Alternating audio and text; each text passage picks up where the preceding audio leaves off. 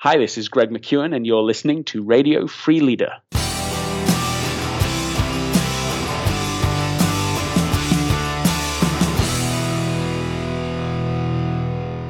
Welcome to Radio Free Leader. I'm your host, David Burkus, best-selling author and recovering academic, and this is the show that tears down the wall between the ivory tower and the corner office. Each episode brings you an outstanding thinker to help you lead smarter by sharing insights from social science and practical applications for leadership, innovation, and strategy. Make sure you stay up to date with Radio Free Leader and get some great stuff we don't share on the show by joining our community. You can sign up on the show notes page for this episode at davidburkus.com/737 or text Radio Free to 33444 if you're on your smartphone and in the United States. We'll even get you caught up with our Radio Free Leader Starter Kit. This is a collection of our most popular episodes sent right to your email inbox, so you can listen in just one click. Again, that's davidburkus.com/737 or text Radio Free, all one word, to 33444. This week, we're talking to Greg McKeown. Greg is somebody I have admired from afar for a long time. I have been a big fan of his philosophy of essentialism without even reading the book for a really long time. True story, I actually bought a copy of the book when it first came out, gave it to a colleague of mine who I felt needed to resonate with the message a bit stronger than I did. And then in kind of a panic of being overloaded, bought a second copy of the book and ended up reading that. And that immediately led to me wanting to reach out to him and say, hey, would you come on this podcast? Can I ask you some questions about this essentialist idea? It's a fascinating journey, what Greg calls the disciplined pursuit of less. In other words, figuring out those things that really value and create value for you and pursuing those at the expense of casting aside those ones that don't create as much value. It's a fascinating conversation. We talk about goals. We talk about how you structure your to-do list in order to maximize this essentialist philosophy. And really, we talk about why the disciplined pursuit of less really does bring what I would say more, what Greg would say better. So without further ado, let's get started on our interview with Greg McKeown. So who are you and what do you do? My name's Greg McKeown. I'm a writer, a researcher, a speaker, and I wrote a book called Essentialism, The Disciplined Pursuit of Less, a little while ago, and this has been sort of the sum and bonum of my work over the last almost 20 years. See, and I always find that interesting because you've become the quintessential essentialist, right? I mean, you're the one who wrote the gospel of essentialism, but you're also sort of its chief disciple. But this is not always the case. I found it interesting reading the book, and I was very, very non-essentialist in that it was probably only a couple months ago when actually on my second copy of the book, I finally opened up and read it. The way it worked is I bought a copy a long time ago, I think when it first came out, and then I noticed somebody else who might need the message more, so I gave it to them, and they still haven't given it back to me. So the other day, a couple months ago, I was kind of frustrated. I ended up buying it again because I was like, oh, I can't wait for him to return it. I've got to actually read it. But I was relieved to find that as much as I struggle with this idea of a disciplined pursuit of less, you struggled with it too for a very long time. Well, this is absolutely right. I remember receiving an email from my boss at the time that said Friday would be a very bad time for your wife to have a baby because I need you to be at this client meeting with me. And Friday was, in fact, when my wife went into labor. So we're in the hospital. Our baby is born. My daughter's born. She's healthy. Everybody's fine. But instead of being focused on what was clearly the important, essential thing, I felt torn. How can I do both? How can I keep everybody happy? And so to my shame, I went to the meeting. And afterwards, I remember my boss said, the client will respect you for the choice you just made. And, I don't know. If they did, the look on their faces did not evince that sort of confidence. But even if they did, surely I had made a fool's bargain. And this is where I learned the basic idea, which is really stayed with me ever since. If you don't prioritize your life, someone else will. And that became, in hindsight, an impetus to return to certain subjects, certain principles, and also to do further research and thinking as to why it is that we do what we do. And the outgrowth of that ultimately was essentialism. See, and what I appreciate is that the book itself actually chronicles your journey too. So it starts there, but it's not like there's a lot of books on how to get more done. There's a lot of models and productivity tools, et cetera. This is not that. This is sort of a manual for a personal journey through this whole thing that you map out. I'm actually, I'm curious. So we're a few years out from the book now, and I'm curious to ask. I don't want to ask how's it working, because then you might actually confess, are you doing it well or not? But I guess I want to ask before we dive into this whole thing, but is less really more, is I guess the question I want to ask. Have you found it to be true? You outline this great path towards achieving it, but you've been on that path for some time now. Is less really more? Well, I take just a specific distinction here. I don't ever say less is more. What I say is less but better. That's fair. That was my adding less is more. No, but right. It's an important, just a subtle but important distinction. Less but better doesn't get old. Not in my experience. Essentialism doesn't get old. It becomes more valuable the further you go. This is quality over quantity. Do I want better relationships with the right people in my life? Do I want a better relationship with my wife? Does that get old? Do I get to a point I'm like, oh, listen, I don't want a better relationship. I don't want a great relationship with my children. I just want lots of average relationships with loads of different people. But this doesn't get old. So I find that the disciplined pursuit of the essential gets more rich as you proceed. And I'm not saying it gets easier, because I'm not sure that's true.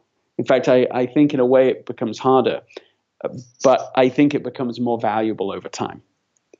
And so that's been my experience. I haven't once regretted taking the essentialist path, constantly questioning and not every so often saying, okay, well, what's important, and let me remove the things that aren't important, but constantly, perpetually, endlessly doing it is something that has been powerful. I mean, we mentioned relationship with wife and children.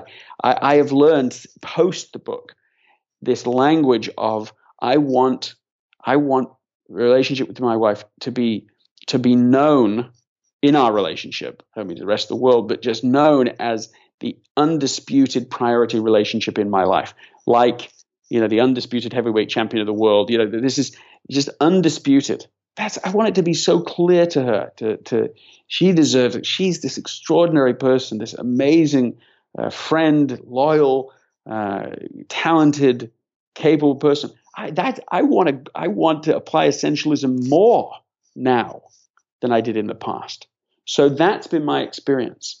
That doesn't make it easy, as I said, and that might be worth exploring. But that's what I've learned. Yeah, and I mean, that's really, so on a personal note, all of the listeners aside, on a personal note, that's kind of what I really wanted to hear you say, because as I read the book, to me, the crux of it, or at least the biggest challenge, is this idea of explore and figuring out what are the vital few, and what are the trivial many to sort of push to the side. And the challenge is, it seems like it's one thing to go through that process once, but as you progress, even if you've identified that vital few, that one thing that you're going to be about, that less that is better, it seems like lots and lots of new trivial manys keep popping up. And how does one sort of create a regular habit of analyzing these things and eliminating them? Or is it about not allowing them in your life to begin with?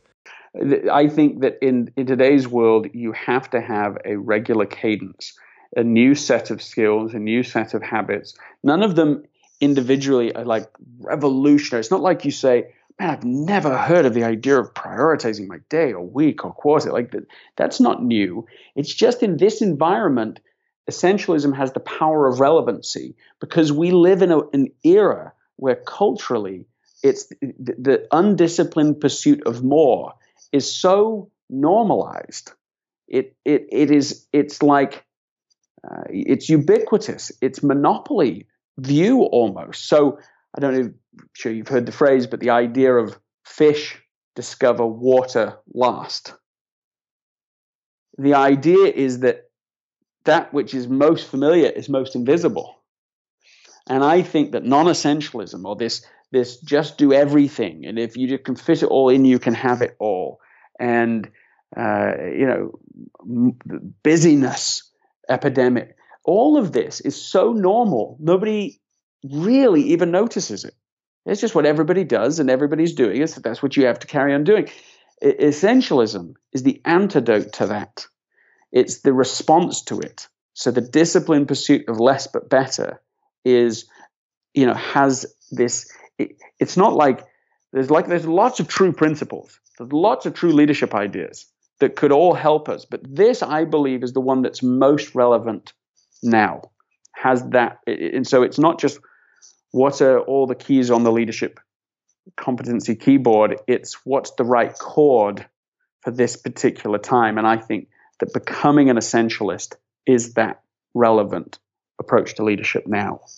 Yeah, that makes a lot of sense. So we sort of started at the end, or at least the middle, or the regular pursuit of the journey. And I want to do, for listeners that may not totally not be familiar with the idea of how we begin this whole process, I want to start back at the beginning, even though we begun at the end, which may be a very essentialist thing, right? I was looking for the less but better. I'm like, okay, I buy in this. I'm working on this. I told you offline, since reading the book, we've made a lot of different changes in my own schedule in life. But for those who are beginning the journey, how do we do that? How do we determine what is the less we're going to pursue, what the vital few is versus all of these many? Let me suggest a few things that I think make up the cadence of creating space to explore what is essential. I recommend people listening to this, they could even pause this for just a moment, go on their calendars and schedule a personal quarterly offsite. That is one day every 90 days to just think about the bigger picture, to review the last 90 days, what happened, what's the news, what are the trends, what are the good things, what are the bad things, all of that.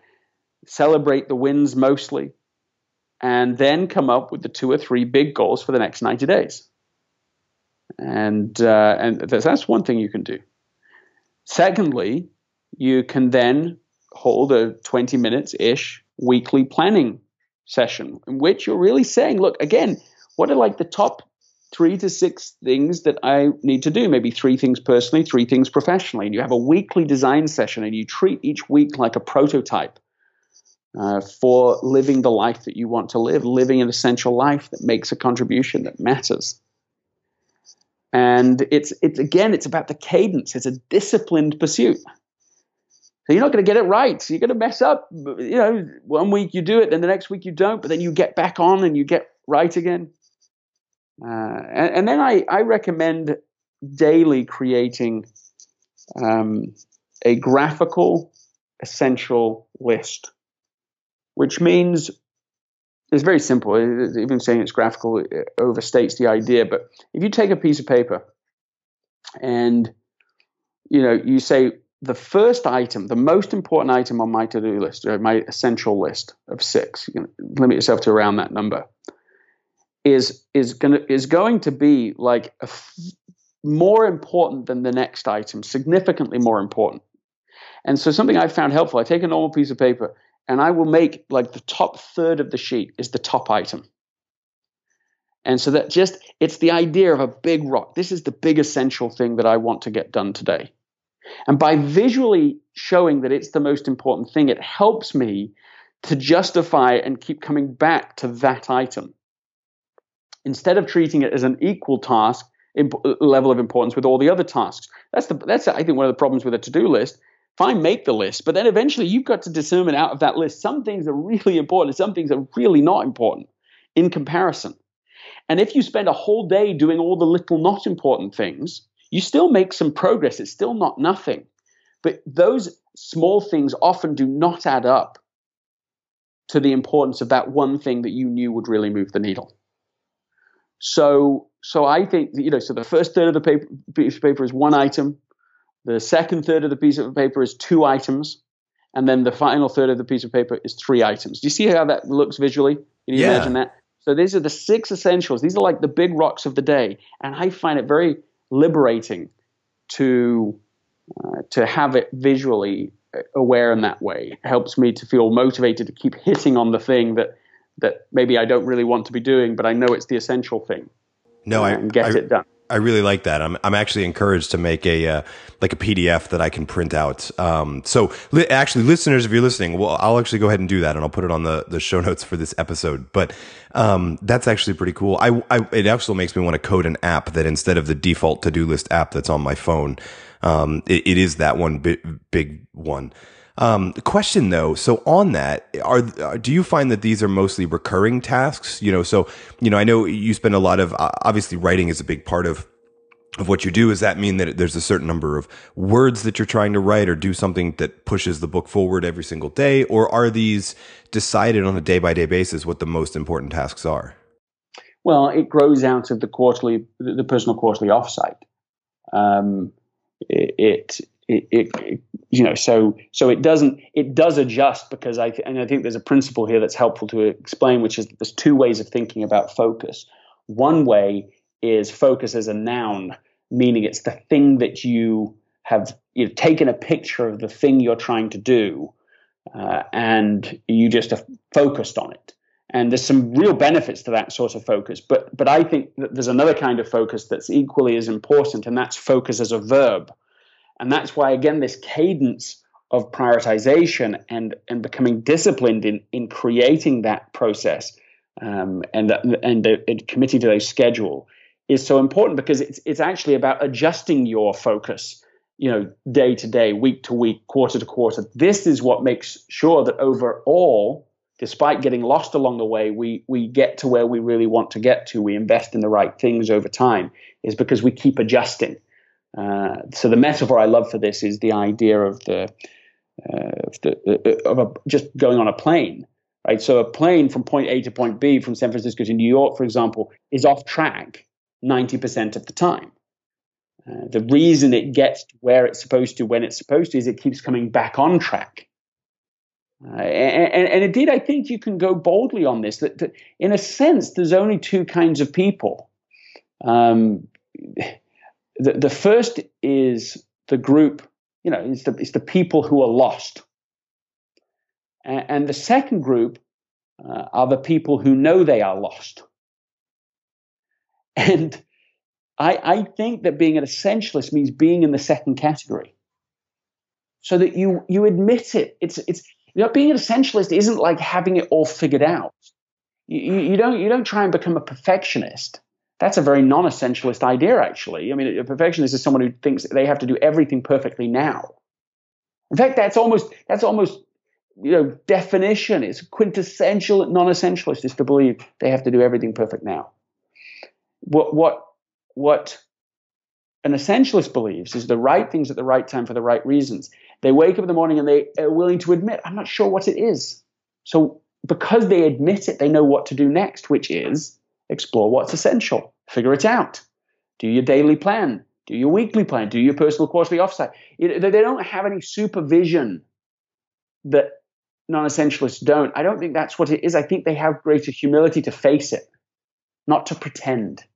I think that's a huge distinction, because a lot of people look at essentialism, or look at the people who really are able to have that disciplined pursuit of less, that have that focus, and look at them like they have some sort of superpower, right? That they've figured out and have it all together in such a way that then I'll never be able to do. And I think it's really interesting to hear from the essentialist himself, this idea that you're probably always going to be making these course corrections. You're always going to be making this incremental progress.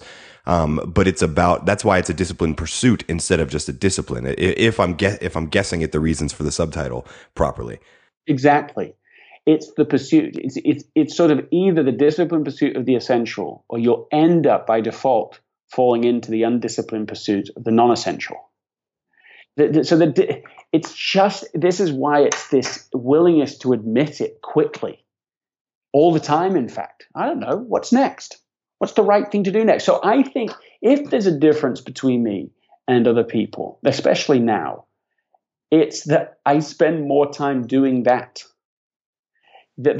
More time asking the question, well, what's the next big thing? Where should I be going next? I mean, I'll give you an example of this real time, right? I'm not writing another book. It made me think of it because you asked the question, well, I suppose, do you write so many words a day? And it just sort of made me smile, because I don't write any words a day right now at all. And I haven't for a while. And that, even saying it out loud, even reflecting on it, surprises me at some level. It makes me think, oh, that is a funny thing after having spent so long writing, so long researching and thinking, so long, with the intent of writing a book that can make an impact and a difference in the world, to now look at it and realize, yeah, that's not what I feel when I go through this process, these deep reflections and explorations of what's essential. I have come to the conclusion that isn't the thing I should do next, that I shouldn't write the next book. I'm sure there'll be a book some point, but it's not what I should be doing now, that there's something else that's a higher contribution. And it took me a while, a couple of years. So the book's been out a couple of years now. And so it took me a while of knowing that deep down that I shouldn't really write another book. So I'm still playing with ideas always in the background, many, many different titles over those 2 years. And the agent wants the book next and all that. But it took me till much more recently, probably 2-3 months ago at the most, to make the trade-off. Because saying something's essential, figuring out what's essential is clearly an important part of this equation, but it's only the first piece of it. And the second piece is to eliminate what's not essential, or to make the trade-off. And so it's all very well saying, we started off on family subject, personal things, right? To say I want to have a priority relationship with my wife. That is cheap if I don't make the second step, which is actual trade-offs, not going on a trip that sounds interesting, exciting to me, but I know will push my travel over what is reasonable for the month, what will help for family.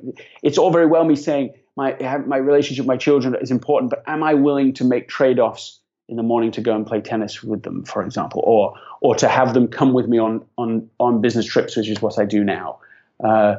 It's the trade-off that gives teeth to what we're identifying as most important. And that's the second principle. So first is to explore what's essential. Second is to make trade-offs so we can eliminate the non-essentials. These are the two principles. And it was that with the book. I know I'm giving different examples here, but it was when I decided not to do the book, really put it aside, not try and do both, that suddenly the thing I'm really working on is suddenly had momentum and it sort of breakthrough. So I'd be remiss if I didn't ask what that thing you're working on is. Yeah. But I'm not going to tell you. Okay, that's fine. But here's the thing: is it should become obvious in time. Yeah, it won't. It's probably not much of a secret even now for anyone who's super observant. But I'm not trying to keep it a secret. It's just so early. I don't want to. Sometimes sometimes by announcing things early, you get a little bit of reward before you've done anything. Oh, that sounds good. It's as if you've done it. We haven't done anything yet. So I want to get on and make this thing happen. But I feel so clear now. It was hard to make the trade-off, but I feel so clear now that the path I'm on is a higher path of contribution than if I'd just done the next book. I'm not 80% sure about that. I really am like 100% sure about that. And that doesn't mean I'll be successful. I just know it's the right path. And that's, I like this sharing this because it, I think, illustrates the spirit of essentialism, which is, it's not about saying no for the sake of it. It's not just saying no so we feel a little less stressed, although it has that advantage. It's saying yes to the most important contribution. It's getting to the point, and it's hard won to get to this point, where you're sure this is the right path. I'm going to proceed with this path. To use the business example, it's Steve Jobs saying, no, I'm going to stop work on the iPad so I can do the iPhone first. The most business leaders, I think, not just I think, you can observe it for sure. Most companies just did both. HP created the touch interface, PC. It was really actually a very pretty machine they put together years ago, much before the iPad. But they were doing so many other products at the same time that at HP, even today, there are people who just don't even know that they released that product. They released it and killed it, and nobody even knows about it inside the company. This is the undisciplined pursuit of more. This is what happens. And so you have there's no point talking about focus. There's no point talking about prioritization unless you're willing to not do good things you really want to do. That's the test. That's the cost.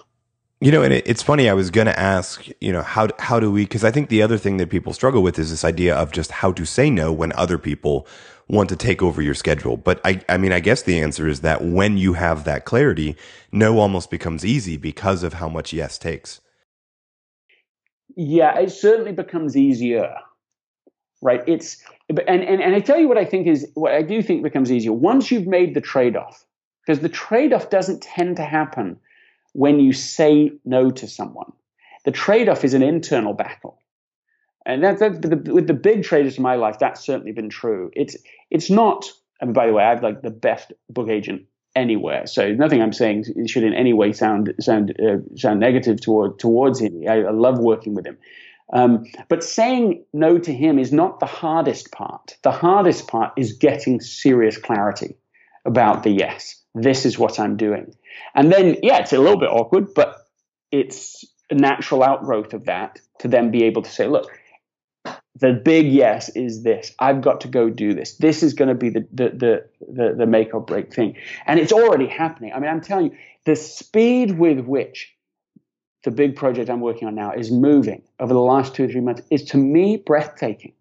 And for 2 years I've known about it. I've had it in my mind to do it, but I've been trying to sort of do both, straddle it. And by removing it, suddenly all the mental energy that shifts, all of the emotional commitment shifts, and suddenly the things just start happening, almost blossoming in front of your eyes, surprises, and it's not just that, it's that every opportunity that comes your way, you see through the lens of the thing you're trying now to pursue. And all of this just reminds me of the idea of priority, and the word priority, right, comes into the English language in the 1400s. It's singular. What does it mean? Of course it has to be singular. It's the first or prior thing. And it stays singular for like the next 500 years. And so it's only in the Industrial Revolution that somehow it becomes really pluralized and ubiquitously used that way. Priorities, but what does it mean? How can you have very, very many, very first or before all other things? To me, that's a form of madness, and it's what's been given to it. This is what non-essentialism is saying. It's saying if you can do it all, if you just fit it all in, then you can have it all. But that's just not even. It's just not true. It has the inconvenience of being like a lie. So we have to get back to reality, where it's like you've got to figure out what the priority is. You've got to make trade-offs so that you can put energy into that, so that you can actually see tremendous progress in the few things that matter most. Yeah, no, that makes a lot of sense. And it reminds me of a Jim Collins quote around the idea that if you have, I think he says more than 3 priorities, you don't have any priorities. But I love, in a sense, it feels like you would answer him back. If you have more than 1, you don't have a priority. Yeah, it does. It doesn't mean, I don't want to oversimplify the conversation. It doesn't mean that people can't pursue multiple things or think that multiple things or people are important. That is also a reality. And that is one of the the key tensions we all face, is that there's all different people that we want to serve and all different things that we want to do to make a difference. But by definition, you can't have more than one priority. By definition. And it starts to be insane to talk beyond that. You can have multiple goals. You can have multiple important things. You just can't have multiple priorities. So it's weird after this, because then every time you go to say the word priorities, you feel weird. Because you don't have like another word to use. Yeah. But I still think it is important at any given moment. You can multitask. Yep, you can, but you cannot multifocus. If I try to multitask in this conversation right now, right? If I'm trying to check email, you're trying to do that. So we're trying to, I mean, of course that stuff's happened before. Maybe you are, maybe I am. But here's what we can't do.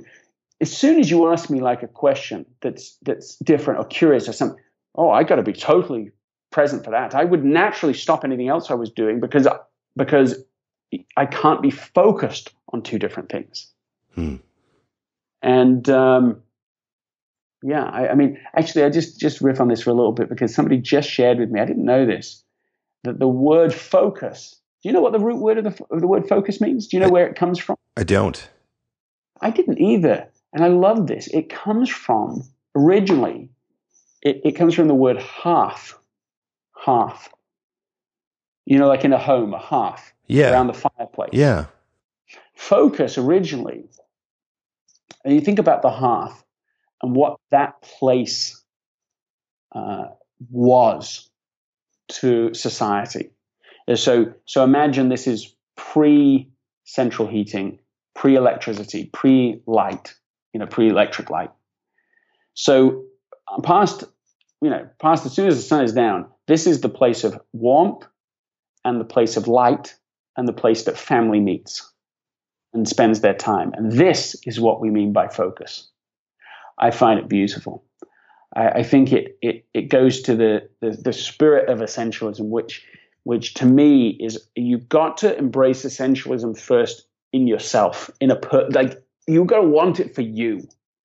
Not as some corporate idea that we can apply. It does work there, but you don't start there. You've got to actually determine, is this relevant for me right now? Is this going to bless my life? Is this going to make an impact to the people that matter most to me? And once you make that decision and start becoming an essentialist deep down personally, then it starts to then affect the way you think about everything else you're doing. Think about the way you would interact with other people, how you would lead other people, and it becomes relevant professionally, and it becomes relevant in corporate leadership and so on. But it starts with the individual. It starts with this idea, I think, of hearth. Yeah, I love that. That's a great picture. That's a really cool picture. So again, to those that are listening, the book is Essentialism, the Disciplined Pursuit of Less. Whether you're on that pursuit or whether you want to begin that pursuit, it's a great read. And I know you won't tell us what you're working on now, but we do have 5 questions about you that we ask all guests. Sort of a lightning round of questions. If you're ready for that, we'll dive in. Let's do it. So the first question, what's the best advice you've ever received? Oh, wow. Well, the first one that comes to mind can't be the best advice I've really ever received, but we were just talking about books, so it's in my mind. Somebody years ago told me they said that I was giving them a book idea, and they said don't write a book that nobody wants to read. And that really stayed with me, because of course that is what happens.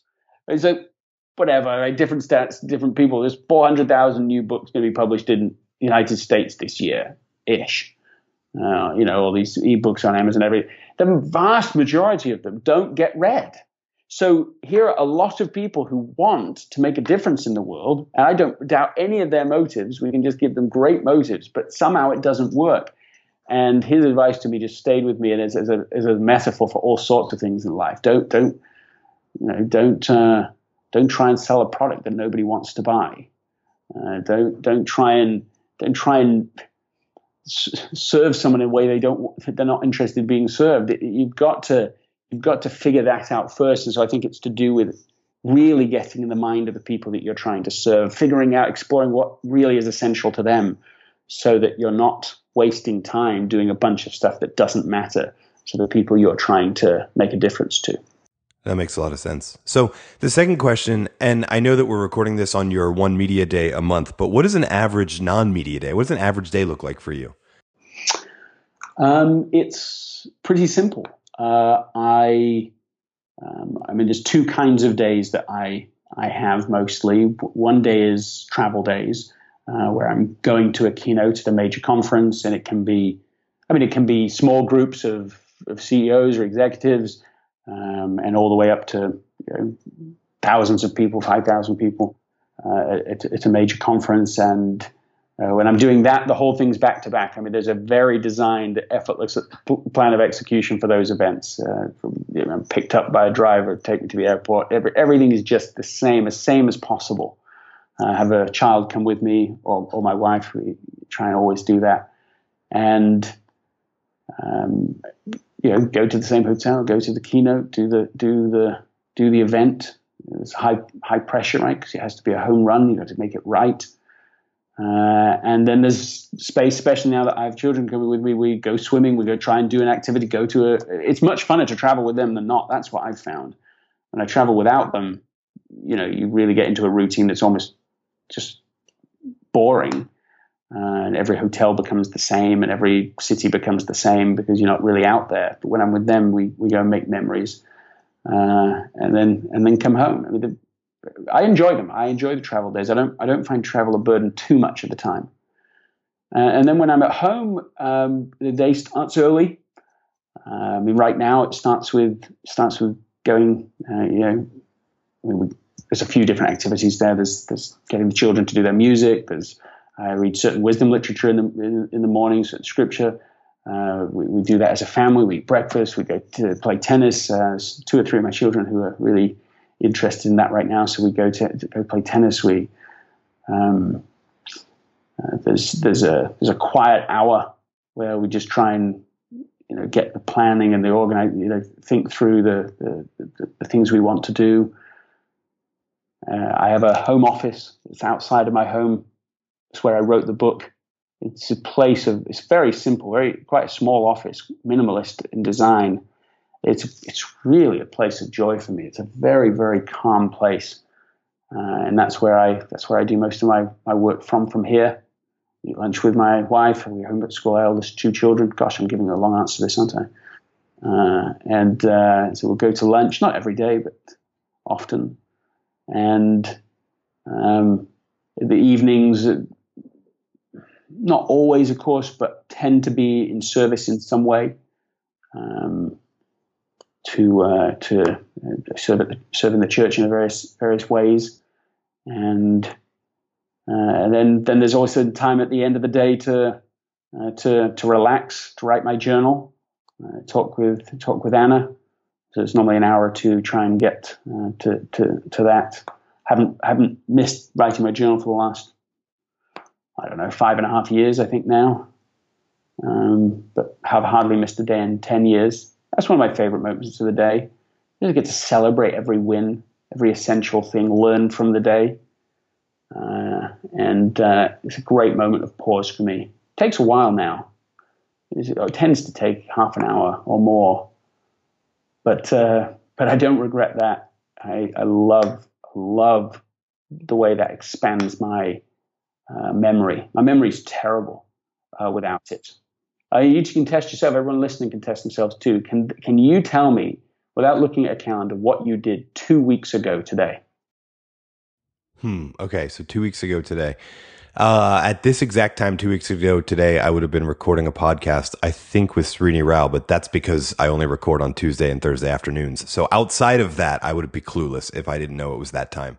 Okay, so give me 2 weeks ago Wednesday. I know, 2 weeks ago Wednesday. I honestly couldn't. I mean, I have the benefit of teaching classes, but in between those classes, I have no idea. I'm amazed when if I don't write a day in my journal and then catch up the next day, which still counts to me as not having missed a day if I've made an entry. I'm amazed that even in 24 hours, the details I can't remember. If I write it the same day, there's so much more. It's so much richer. Even a day later, I'm like, oh, what did I even do? What was followed? What were the things that really mattered to me that day? I'm amazed. So maybe it's more me, but I find that writing it down, I mean, I can turn to a page years and years ago now, and it's all there. It all floods back to me. So anyway, there we go. Yeah. So that's schedule at home, schedule away. Yeah. Double portion. I think that's great. And you mentioned, you might be giving a long answer, but I think it was great because you described what I think a lot of listeners would say was their ideal day. They just can't figure out how to make it happen. And it's a testament to the power of essentialism. Third question, what are you reading right now? I'm reading a few things. I'm reading one book. I'm reading is a book called Let It Go. The subtitle is A True Story of Tragedy and Forgiveness. It's an amazing story. It's by Chris Williams. Chris Williams' wife and 2 children were killed by a drunk driver. And it's about his journey in learning, not just learning to forgive, but forgiving really right from the moment it happened.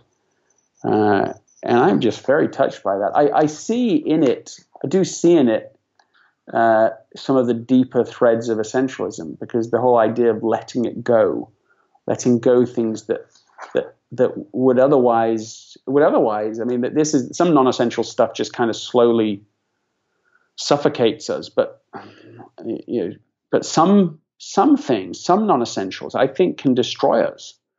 And in this case, I think if he hadn't been forgiven, this man, that would be the rest of his life, would just be consumed with the anger or the hate or and so I've been very inspired by his story and learning. We say that phrase, "Let it go," to people. Oh, just let it go.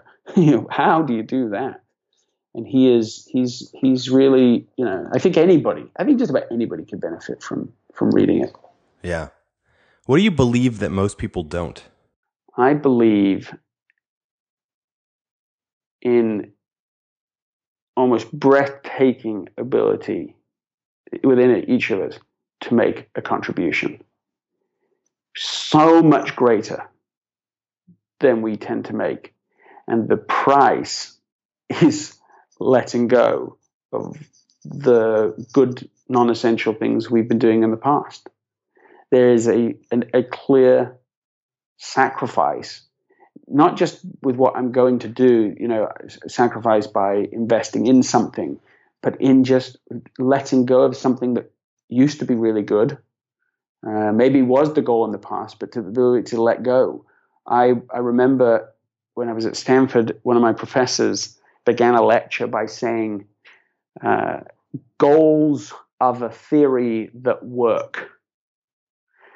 And he meant by that they share all these different theories, all these different ideas that work sometimes, that are a model that explain a lot of phenomenon, but often don't work. And he was saying, when you set goals, they really work. Like, this is the thing. When people write down a goal they're going to pursue, when they visualize, when they think about it, when they talk about it, when they do that, the power is tremendous in us to bring forth that thing. But what he was also saying, which is the second half of his lesson, which continues to be profound to me, I continue to have to really learn a lot about this, is that the goals are the theory that work too well. And that's what we have to be careful about, is that once we set goals, sometimes we set goals and we even forget we've made them. Somewhere in our psyche, somewhere back, we committed that we would do something. We would achieve something, or we would go somewhere, or something. And then we never let it go because we never knew, we barely even remember it's in there. I've had that happen to me a couple of times, and now I'm more conscious of it, and so I can catch myself earlier. But I've pursued a couple of things in my life where it was just because years and years ago I had set the intent, and then it worked on autopilot. It just keeps going. And then even 20 years later, you then finally do the thing that you've been intending to do all those years. But maybe you shouldn't be doing it anymore. That's happened to me. It's happened to me even relatively recently in my life. And I think, wow, I need to learn how to allow an old goal to disappear. For it just to be an intent, a desire from before. I'll share a funny example of this. This is I'm embarrassed about this in a way at some level. It's kind of fun embarrassment. But I remember years ago, someone in my family had said to me along the lines, we must have been watching a show or something, and they were like, "Wouldn't it be so cool to have a real stormtrooper outfit? Wouldn't that be so cool?" And somehow the combination of, first of all, that is kind of cool, and secondly, being someone saying it so boldly, I was like, wow, yes, having a stormtrooper outfit would be really cool. And I'm telling you, this is now 30 years that this idea has back there in my head somewhere, that's just a cool thing. And I mean, of course, you can buy these now, right? They cost like $1,000, but you can buy them. And finally, I got to the point, is coming up to Halloween here, and I was like, are you just going to finally do this? I mean, you can just go and do it. It's not that hard to do it. And I went all the way to actually trying this thing on because I thought my kids would think it's fun and all that. And in trying it on, I had one of these, because I'd had in my mind this idea, this had already been percolating back in my mind for a variety of reasons, about these old, outdated goals. And I stood there with it, looking in the mirror with it at the store, going, there's no part of this you want anymore. This is just a childhood thing, and that doesn't make it bad. In a way, I shouldn't be embarrassed about it, but it was nice to be able to go, some goals are just okay to have us to let go. And I think that that's very important. I would think there are people listening who know just what I'm talking about. And it might not be the stormtrooper outfit, right? That's the silly example. But it might be other really important things. The idea that they need to marry a certain kind of person, a certain kind of hair, a certain kind of personality, or that they need to run a certain kind of business, a certain kind of thing. And actually they're outdated. They don't even want that anymore. It was somebody else's desire. Or maybe it was to pursue a career that their father or somebody wanted them to do. You know what I'm saying? Culture creates all these things of what we should be and should do. And I think there's enormous liberation in having a looking at yourself in a stormtrooper outfit moment. Yeah. Going, yeah, that's cute.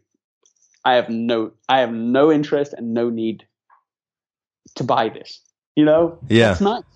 It's nice. Otherwise, we can be running around with goals that are barely even our own anymore.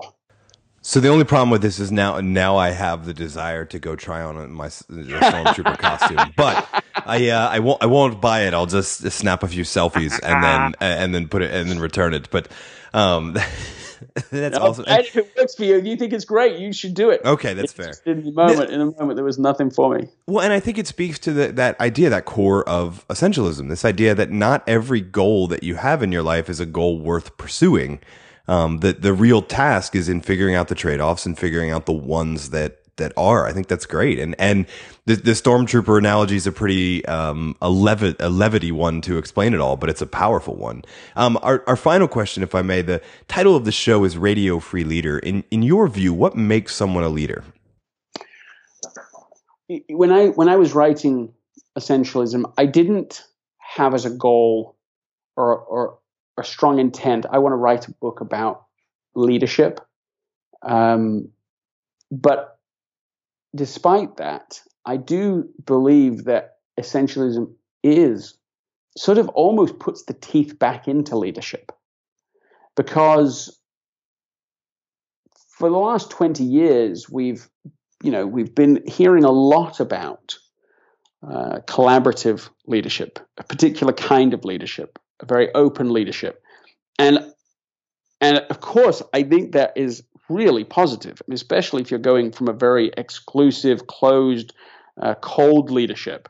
Then it's great to move beyond that and move into this more open, collaborative, creative, interactive kind of approach to leadership. But there's also a downside to that journey if you go too far with it, because it becomes, and I don't have a great name for this. I used this term for someone the other day and they really resonated with it, but a sort of inclusivism where it's not just being inclusive, which I think is a good, really important principle, but it becomes like the end goal, which is everyone has to be involved in every decision, and everyone has to be on every meeting, and everyone has to be in every email chain and on every conference call. And it just becomes this exhausting mess. And so there is a slightly dark side to this idea of collaboration and openness and so on. So where people do that, the decision doesn't get made and you're so worried about hurting someone's feeling that you don't get on with it. And I think that essentialism helps to get us back into this place. No, it's not noism.